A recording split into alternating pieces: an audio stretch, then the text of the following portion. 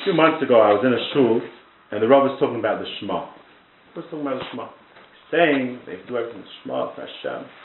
Not only for not for Elam Haba, not for, and the others, this one, and David Melch did it for this reason, that reason, and you have to be Mamash Shema, bigger than David Melch, bigger than Avram Avinu. So basically, I was thinking, Mamash, this Rav gets up, and he pulls the whole engine out of the car. If there was every engine, B'chlal, I don't even know. Most of the guys in the shul don't even have a reason, they can't even get out of the morning, the bed altogether. But if there's any guy that was able to get out of his bed, the Rav just pulled the whole engine out.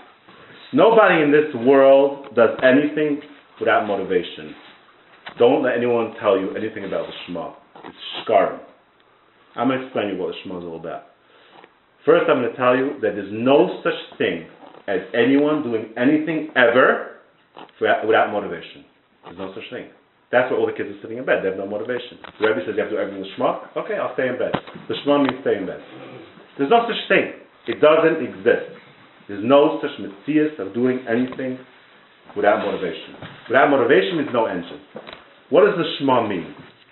What does the Shema mean that the Mishnah says they should serve Hashem Shaloi Amanat L'Kabel Prat? What does the Mishnah mean? I'll tell you what the Chazal Zavav says. Chazal says like this. There was one old guy who was very rich, and he had two kids. And his kids had a discussion that we have to somehow get money out of the father before Uncle Sam takes it all away. Okay, the two kids, they were discussing. So one kid, so they both decided, they lived far away from the father lived in Texas, and each kid lived in a different city. They said, you'll go 1 week, and you'll butter up the father, try to get as much money out of him. I'll go the second week. Each kid will take a different week. Fine. The first kid comes, the first week, the son comes, he drives in, comes with all his packages to his father. Fine. He comes in there, his father says, I'm very thirsty, can you get me a coffee from the Starbucks? The kid's like, oh, now's my chance. He runs fast to Starbucks. He gets the best coffee. He comes back to his father. He says, $50. $50. His father's like, you charging $50? He's like, yeah, well, I'm not overcharging you. If you have to go there, if you would call the car service, it would be like $10, $15 and come back. And then I spent money. So the whole thing was $35, $40. I should make something on it. So $50. So I'm charging so much. The father says, you know something? You just get out of here. Just get out of here. He throws the kid out of here with all his pakla, all his stuff. He'll go home and lock the door. Son, he didn't make too much money. The next week, another kid comes. The next kid comes, and this kid had a little bit more seichel than his other brother. Comes in there, and every single day gets coffee for his father. Starbucks doesn't ask him for any money. And he does every errand, and he shows his father so much av and everything. At the end of the week, he says, I have to go back home, it's already a week. I just ask you a favor, I'm starting a new business now. I need $200,000 to invest. Maybe you could help me. So I was like, of course, $200,000, you're such a good son. He writes him on a check with a smile, he gives it to him. So you have a kash on the story. Do you think the father is so stupid that he doesn't chap that this kid that got him 100 coffees, he did it for that check? And the first kid, who was a Tibish Gomer, he got thrown out of the house, he asked for $50. He got thrown out of the house. And the second one got $200,000 with a smile. How do you explain that? It's a hezbollah. Hezbollah is like this. The first kid told his father that he owes him $50 for getting the coffee.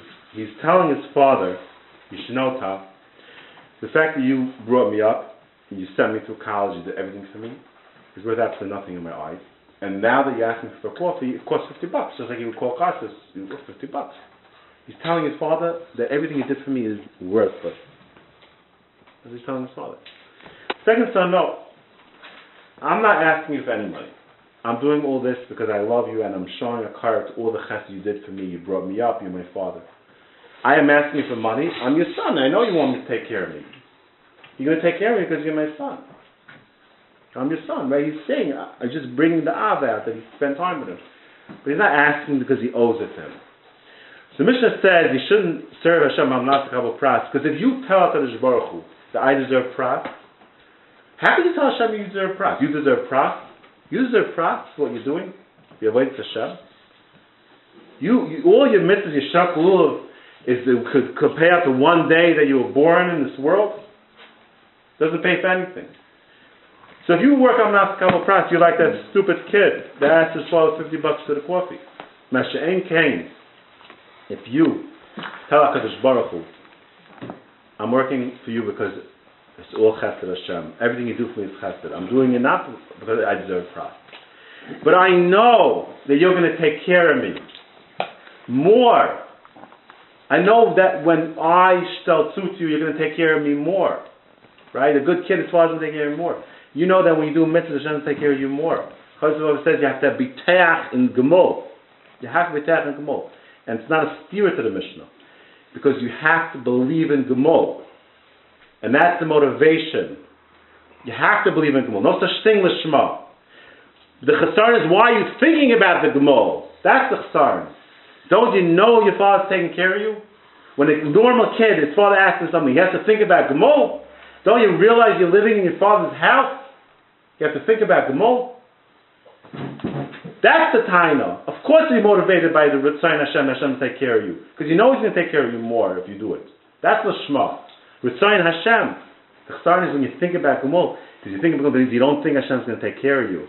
That's the chasarn. You don't think He's taking care of you till now. Why, if you do His Ratzon, He's going to take care of you less? He's going to take care of you more. So in Meila, when a person builds a relationship with HaKadosh Baruch Hu, he does the Shema, and he's motivated to serve Hashem. And then he's probably going to be a true Oived Hashem. And then he's going to have the protection of Hashem against all tzaras. He's not going to have any stress. He's going to be motivated. He's been motivated to serve Hashem with more koiches. And he's been motivated to work harder. And it's not going to be a stress on him. Why? Because he knows the payment that he's going to get from HaKadosh Baruch Hu. Because he's maimin and beiteach that HaKadosh Baruch Hu is not going to let him down.